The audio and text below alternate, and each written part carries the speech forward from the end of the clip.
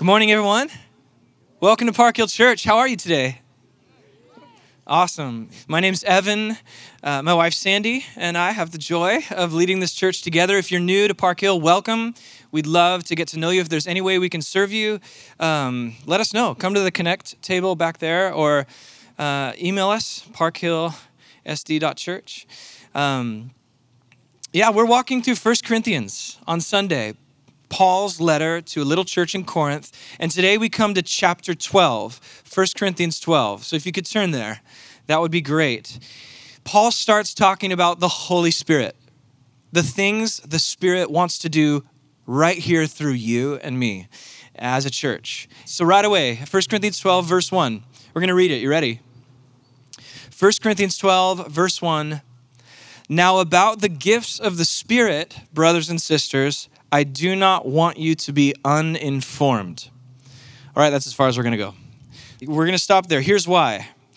This is the start of a whole new section, like I said, all about the things the Spirit wants to do. I want us to get that. Some of your Bibles, including mine, might say gifts of the Spirit, right? Did yours say spiritual gifts or anything? Now, about the gifts of the Spirit, I hate to break it to you, but the word gifts is not in the original text in that verse. The word gift is not there in the Greek. It's just one Greek word, spirituals. So now concerning the spirituals, I don't want you to be ignorant. So what is that? Like, it's a shorthand really of saying the things the Spirit does. Or like we like to say as a team around here, like Holy Spirit stuff. Like the activity of the Spirit through the church. This is what Paul wants us to be informed about. So in your community groups through February and March, and then in April, as we cry out to God in prayer right here on Tuesday nights, and then in the coming months and years as a church, what Paul has to say about the Holy Spirit here has the potential to free you from what other people think you should be and to affirm your value as a loved daughter and son of God in the church, and then empower you, like uniquely you, empower who you are, your wiring and personality, as you, filled with the Spirit, to be the unique person God has made you to be for His glory in the church. This is what Paul is going to talk about. And we believe these 7 weeks that will be in these 3 chapters are going to be powerful for our church.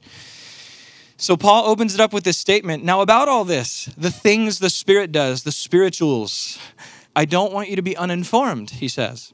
So to follow his heart, we're going to let the bigger story of the Spirit inform us, kind of like a backdrop. Rather than zooming in on 1 Corinthians 12 today, we're going to do that next week.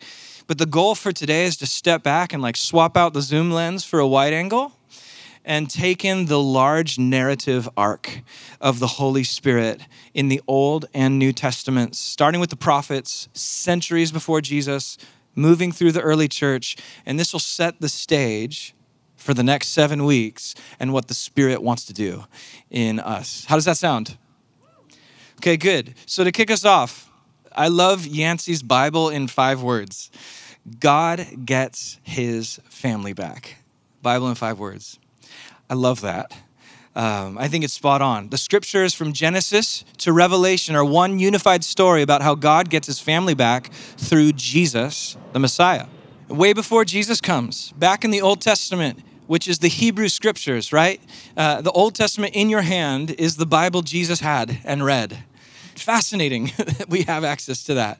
And so in that Hebrew scripture, in that Old Testament, Israel's prophets envisioned this Messiah figure, a figure who would conquer evil and put the world back together and get God's family back. And one of the things the prophets would say about this Messiah figure is that he'd be animated by God's Spirit in a whole new way. Lots of people in the Old Testament were filled with the Spirit, if you know the stories. They did amazing things like leading and doing battle and ruling, even music, and even like interior design is a Holy Spirit thing in Exodus, which is pretty fantastic. But the Messiah would be different. His connection with the Holy Spirit would be something else. Not only would he be perfectly filled by God's Spirit, but also this Messiah would somehow introduce a whole new way for humans to relate to God's Spirit. This is what they saw. So we're going to start with one of the most famous prophets of all, Isaiah. So turn to Isaiah 61. We're going to be turning a lot of pages to the right in your Bible today, starting in Isaiah 61. Why Isaiah? Because Isaiah is a prophet who talked a lot about this connection between Messiah and God's Spirit. This prophet sort of puts words in the mouth of this Messiah figure in the future. That's what he's doing. He's putting words in the future Messiah's mouth. And here's what he says.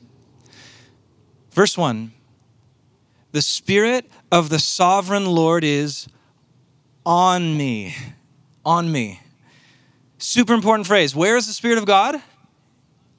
On the Messiah here. The Spirit of God is on the Messiah. Next line. Because the Lord has anointed me.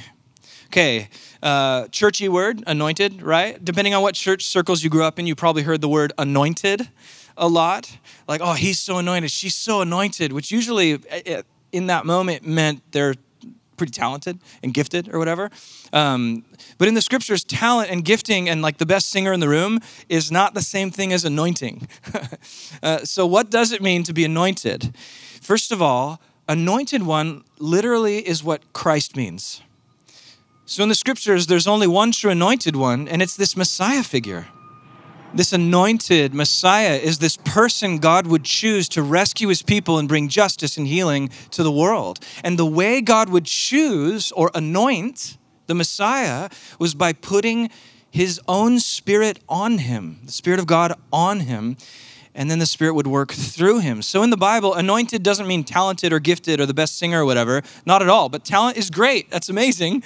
But anointing is something else. To be anointed in Scripture means to have God's Spirit on you and working through you, okay? So Isaiah 61, it's this Messiah who's anointed, God's Spirit on him, working through him. Why? To what end? Look at the rest of the verse, Isaiah 61, 1. Why? To proclaim good news to the poor. He sent me to bind up the brokenhearted, emotional healing, and lifting up the poor. What else? To proclaim freedom for captives. That's emancipation, you guys.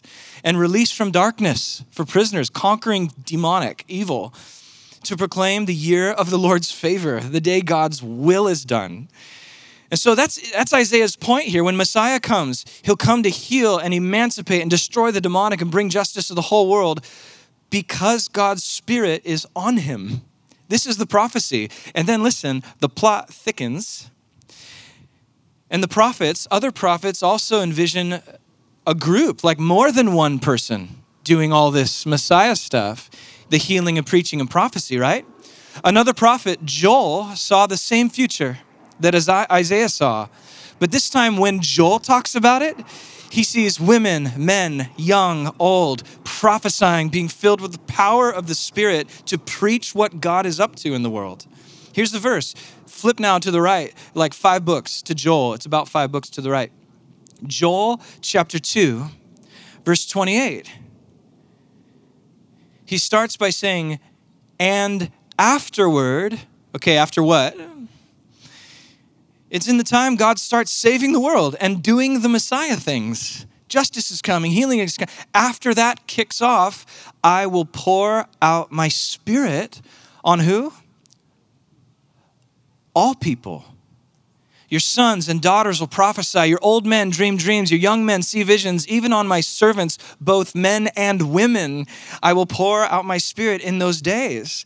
So while Isaiah sees the Spirit coming on one Messiah, at the same time, Joel sees the Spirit on all the people. And this happens all through the Old Testament. Ezekiel 37, Daniel 7, there's this one Messiah sharing his power with many. That's the vision here. And this is the picture of the Old Testament. Many daughters and sons filled with the same Spirit as Messiah. You got that? So you guys got the Old Testament backdrop. Fast forward 500 years to Luke chapter 3. Luke 3. 3 books into the New Testament. Matthew, Mark, Luke. Jesus Christ is about 30 years old and strong. And he quits his day job as a general contractor to start traveling and speaking about the kingdom of God. And as he starts traveling, here's one of the first stories from his adult life. Luke 3, verse 21. When all the people were being baptized, Jesus was baptized too. And as he was praying, heaven was opened. Huge prophetic language there. That's Isaiah's Messiah is coming, heaven is opening. Verse 22, and the Holy Spirit descended where? On him in bodily form like a dove. And the voice came from heaven, you are my son whom I love, with you I'm well pleased. So you see this picture. Jesus gets baptized in the Jordan River. He goes underwater, and as he comes up, the Holy Spirit comes what? On him. It's like the scriptures are hammering this home. The Spirit comes on Jesus, and what's the result? Turn one page over to chapter 4, the very first story where Jesus preaches in Luke, verse 14. Jesus returned to Galilee. How? How did Jesus return to Galilee? In the power of the Spirit. You're seeing a pattern here. And news about him spread through the whole countryside. He was teaching in their synagogues and everyone praised him. He went to Nazareth where he'd been brought up. And on the Sabbath day, he went into the synagogue as was his custom. He stood up to read. The scroll of the prophet Isaiah was handed to him. There's Jesus' Bible, which you have in your hands. Same book. Unrolling it, he found the place where it's written, the Spirit of the Lord is on me because he has anointed me. Sound familiar? We literally just read the primary source 10 minutes ago. To proclaim the good news to the poor, he sent me to proclaim freedom from the prisoners, recovery of sight for the blind, set the oppressed free, proclaim the year of the Lord's favor, the year what God wants to happen happens. And then watch this, so epic. Verse 20, then he rolls up the scroll, gave it back to the attendant and sat down. The eyes of everyone in the synagogue were fastened on him. He began by saying to them, today this scripture is fulfilled in your hearing. I like want that moment on like a YouTube video or something. I want to see it, just like mic drop moment. And Jesus is meaning, I'm the guy. Like I'm the anointed one you've been waiting for, your country's been talking about for centuries. I'm here to set people free from sickness, sin, death, demons, false religion, false spirituality. And I'm here to make public and clear that God is here and he's alive and he's working in the world through me. Okay, so here's the important thing for today. Jesus does all of that Isaiah stuff, the freedom, healing, preaching, prophecy, justice, all that in the power of the Spirit. This is how Jesus does it. Mark that, like write it down, memorize it, make it your smartphone background or whatever it takes. Don't miss that line, in the power of the Spirit. I would argue if we misunderstand what Luke says here, we will misunderstand Jesus. And in doing so, we misunderstand the Spirit. And then we'll misunderstand what Paul wants our whole church to do. All the stuff the Spirit wants to do. The next 7 weeks in 1 Corinthians 12 through 14, we will miss it unless we understand Jesus here. Notice what the gospel writers say. Jesus did all that Isaiah stuff, all the healing, preaching, signs, all of that in the power of the Spirit, not because he was God, but because he was perfectly filled with the Spirit of God. Now listen, do not hear me wrong. Jesus was and is and always will be God, the second person of the Trinity, truly, fully God with us. We affirm the Nicene Creed, which is on our website. The Lord Jesus Christ is God from God, light from light, true God from true God, 100%. But that's not how he does his miracles, his healing, his preaching and teaching in the gospel accounts. Not once do the New Testament writers say that because of some God category he could do those things. No, in fact, over and over again, what they do say, especially in Philippians 2 and throughout the Gospels in Hebrews 2, Jesus did everything he did as the perfectly Spirit-filled human in submission to the Father. I just want to be frank about this. It's easy to slip into wrong ideas about Jesus. It's easy. It's like, of course he could do those things. Of course he could. He's God. As if it's just like, of course he could cast out demons. Of course he lived a flourishing and fulfilled sexual life as a single person without ever having sex. He's God, right? Yes, he is God. Absolutely. 100%. Jesus is fully God with us. But that's not how he does his miracles. Healing, preaching, and teaching according to the writers of the New Testament. The orthodox, historic teaching of Christianity has always been that Jesus is the God-human, fully both. Jesus is the God-human. Now, lots of people outside the church want to erase the God part, right? People who don't believe Jesus is God obviously erase the God part of Jesus. Shocker, right? That shouldn't shock us. But here's the problem. Lots of people inside the church tend to erase the human part. And we tend to think of Jesus as like God in a body, or like, like the blue Avatar movie. Like Jesus is like God in a body vehicle. Like when the Gospels say Jesus was tired, or Jesus was hungry, or Jesus was asking a question. It's like, yeah, well, we all really know he was just pretending because like he's God. And he's not really tired. And he really knows the answer to that question, right? I mean, he's God. He is God, absolutely. Well, but I want to say, why does he ask? Why does he ask the question if it's not a real question? And if he's not really sad, why does it say he's sad? You see, for 2,000 years, the orthodox teaching of the church is that God in Jesus takes on flesh and blood and the full human experience. And it's not like God just steps into the avatar vehicle and starts walking around in a human body. No, the second person of the Trinity, God fully eternally, becomes the God-human. He remains thoroughly God, and he's also thoroughly human. And what God in Jesus does, this is almost every way we talk about this ends up being crude, but what God in Jesus does is he willingly, for lack of a better term, willingly puts aside his powers. And I want to emphasize willingly. The technical term is his incommunicable attributes, meaning the traits only God can have and does not share with other beings. This is God's omnipresence, omnipotence, his everywhere at one timeness, and his omniscience, his knowing everything at once. When God became human in Jesus, he willingly lays aside the use of his omnis, and he lives the fully human experience. He can pick up that stuff anytime he wants because he is fully God, but he doesn't because he is a true, thoroughly human person. Understand? So important. Dr. Bashirs has this fun analogy. Every analogy breaks down, but he has this analogy. Jesus lays down the God card. And don't think identity. It's more like access, like a hotel room. So if I have a hotel room key card, if I check into a hotel and they hand me a card to room 302, where does that get me? Excellent, room 302. Now behind the desk, there is a better card. It's a manager's card. Where does that card get me? All access. All the things card. So when God came in Jesus, he willingly put the all access card in his pocket. He could take it out whenever he wanted, but he doesn't.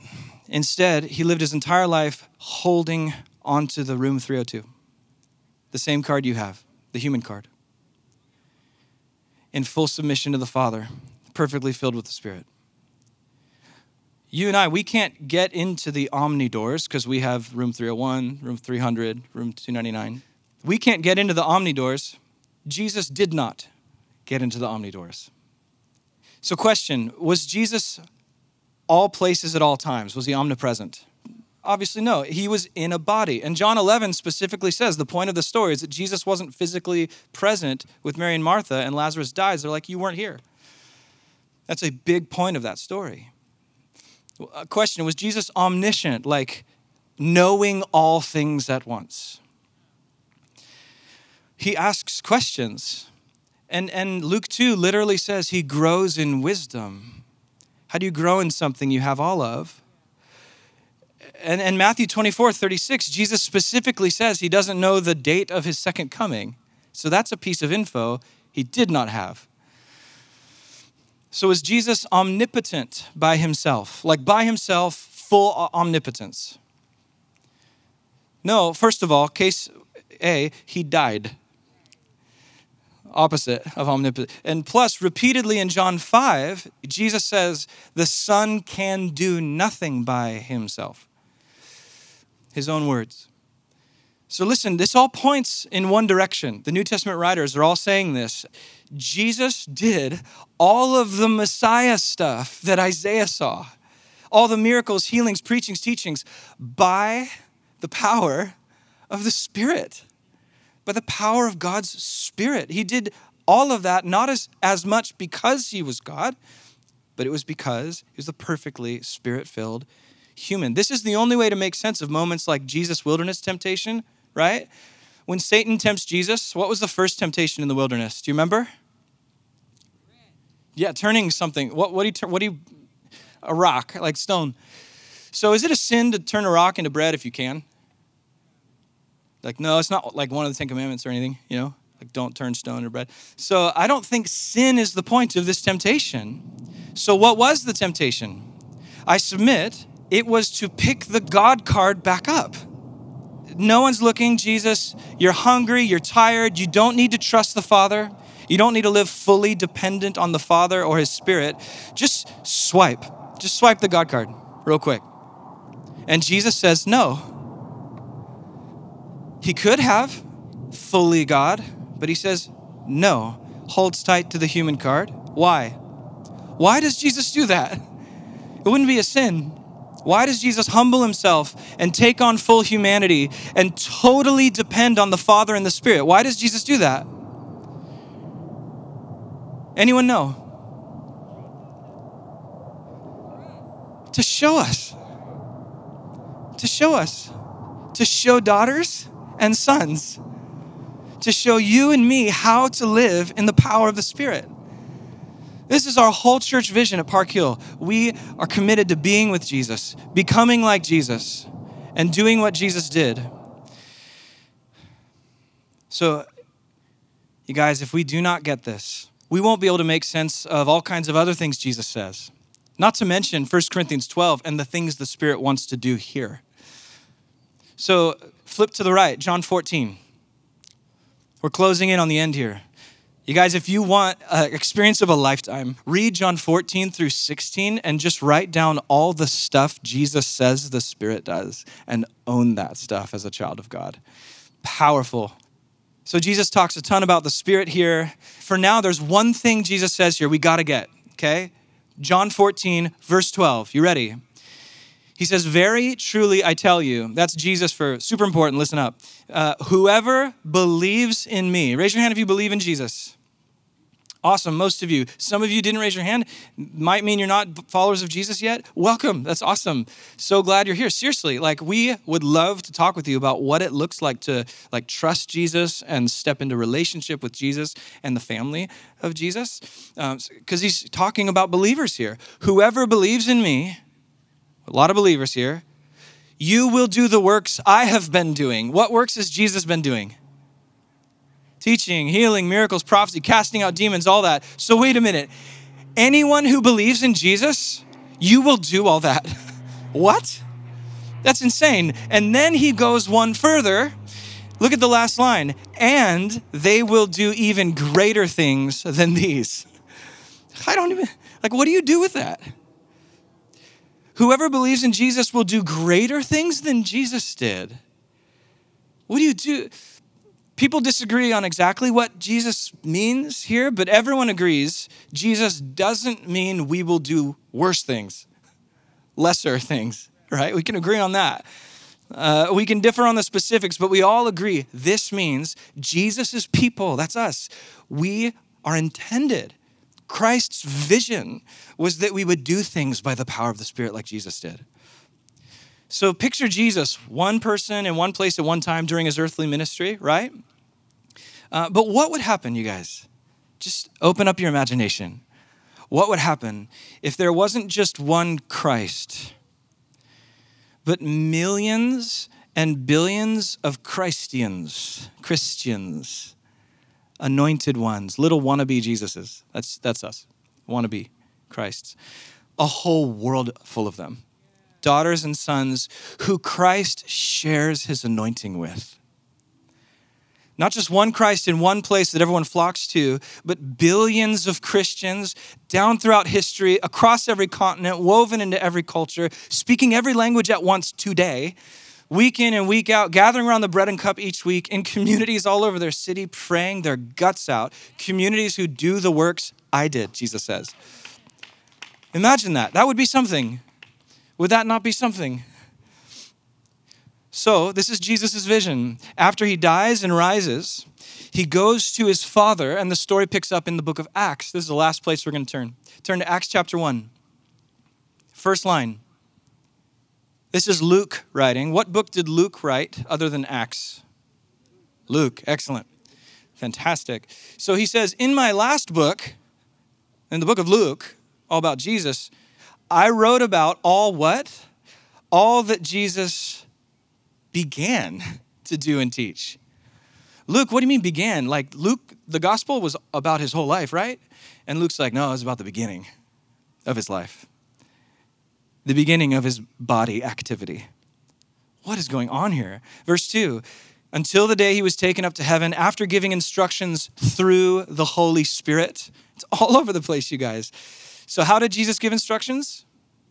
Good. This is both Old and New Testaments are hammering this as if it's one of the most important things we can know. Look at Jesus' instructions. Verse 4. Here's what he says. On one occasion, while he was eating with them, he gave them this command: do not leave Jerusalem, but wait for the gift my Father promised. What do you think that gift is? The Spirit, which you've heard me speak about. Definitely he talked about the Spirit a lot. For John baptized with water, but in a few days you will be baptized with the Holy Spirit. Jesus, meaning here, what happened to Jesus in the waters of baptism will happen to you. The Spirit will come upon you.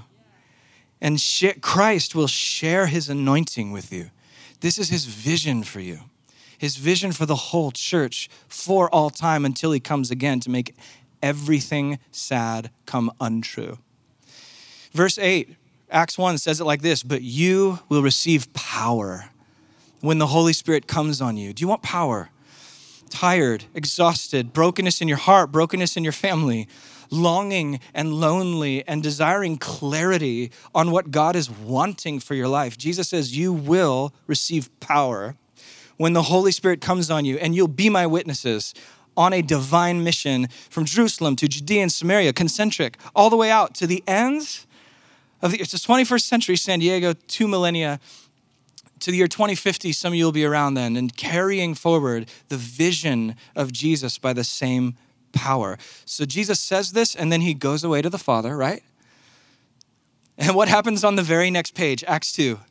Jesus goes away to the Father. What happens in Acts 2? The Spirit comes. The Spirit comes in power and light and heat and noise. And my wife was walking my 5-year-old and 8-year-old through this story. We do this little book on discipling little kids. It's an old book, and we kind of tweak it a little bit, and we have fun with it.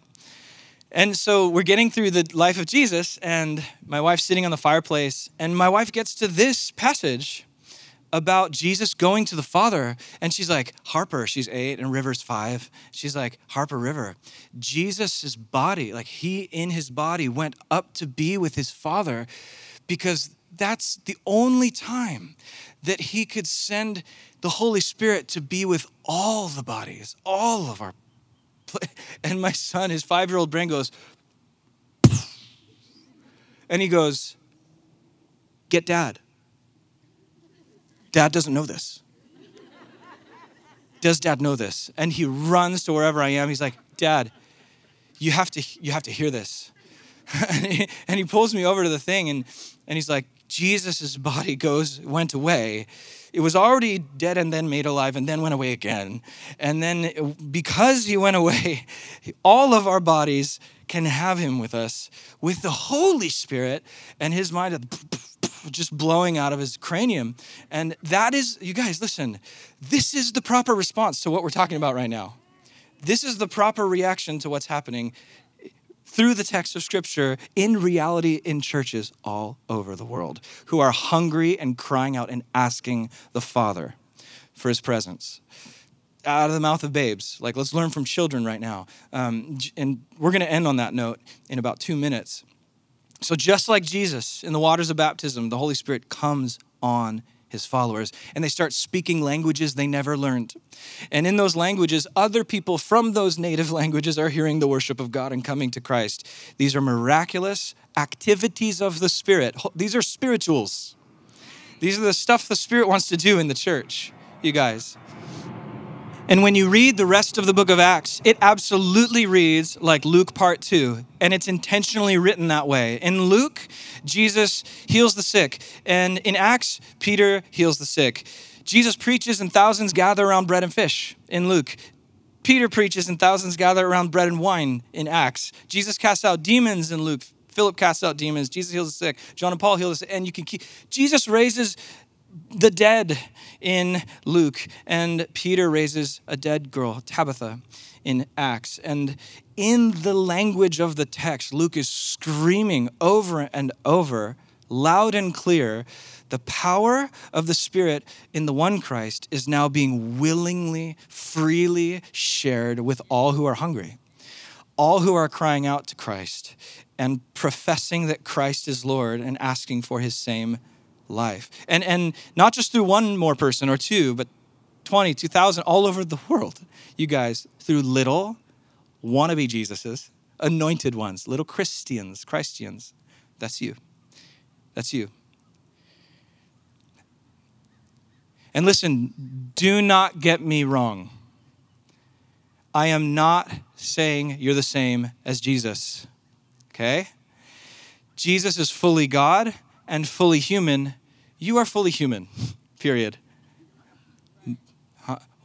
Okay, but I am saying, along with Jesus and the New Testament writers, if you are a follower of Jesus, then here's the deal, you guys. The next 2 months, look for how God wants to empower you. Listen to how God wants you to speak stirring up and empowering language in the lives of others that might lead to a spiritual in someone's life or in your community. And explore the Holy Spirit in a context of trust in your community of Spirit-filled people who want to help you figure this out. We want to figure this out together. We want to dive deep into this. As a child of God, the Holy Spirit wants to empower you, come upon you, work through you. Why? Why? To carry forward the story of Jesus, save people's lives, and be part of God's mission to put the world back together again. That's what Jesus did. So we're called to do by the Spirit. I am so ready for this. I am so ready for 1 Corinthians 12 next week. So first half of chapter 12 next week, and then Aaliyah's going to do the second half of 12 the next week, and they'll do 13 and 14, February and March in community, practicing these things together as the people of God. So 2 thoughts as we come to the table. You can feel free to put your stuff down, just kind of just take a deep breath. 2 thoughts. This was a lot of theology, a lot of like scripture and what God is doing throughout history. And it's like, Evan, so what? Like, I have to go to work tomorrow. What does this mean for my life? Number one, I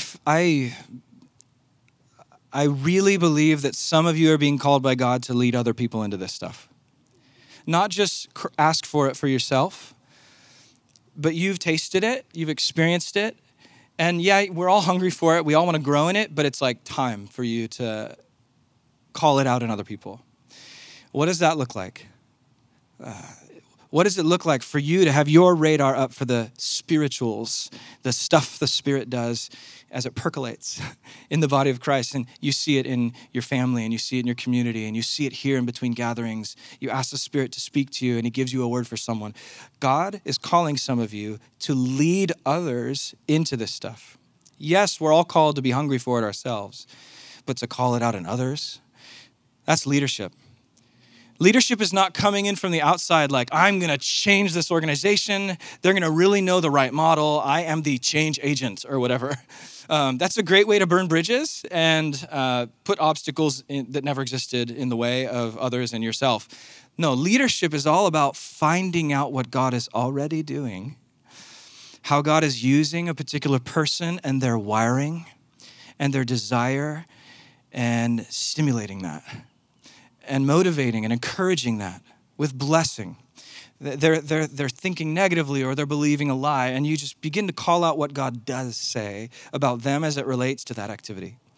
God is calling you guys to lead in this. This is leadership in Scripture right now. So that's number one. Some of you are being called, all of us are being called to be hungry. Some are being called to lead.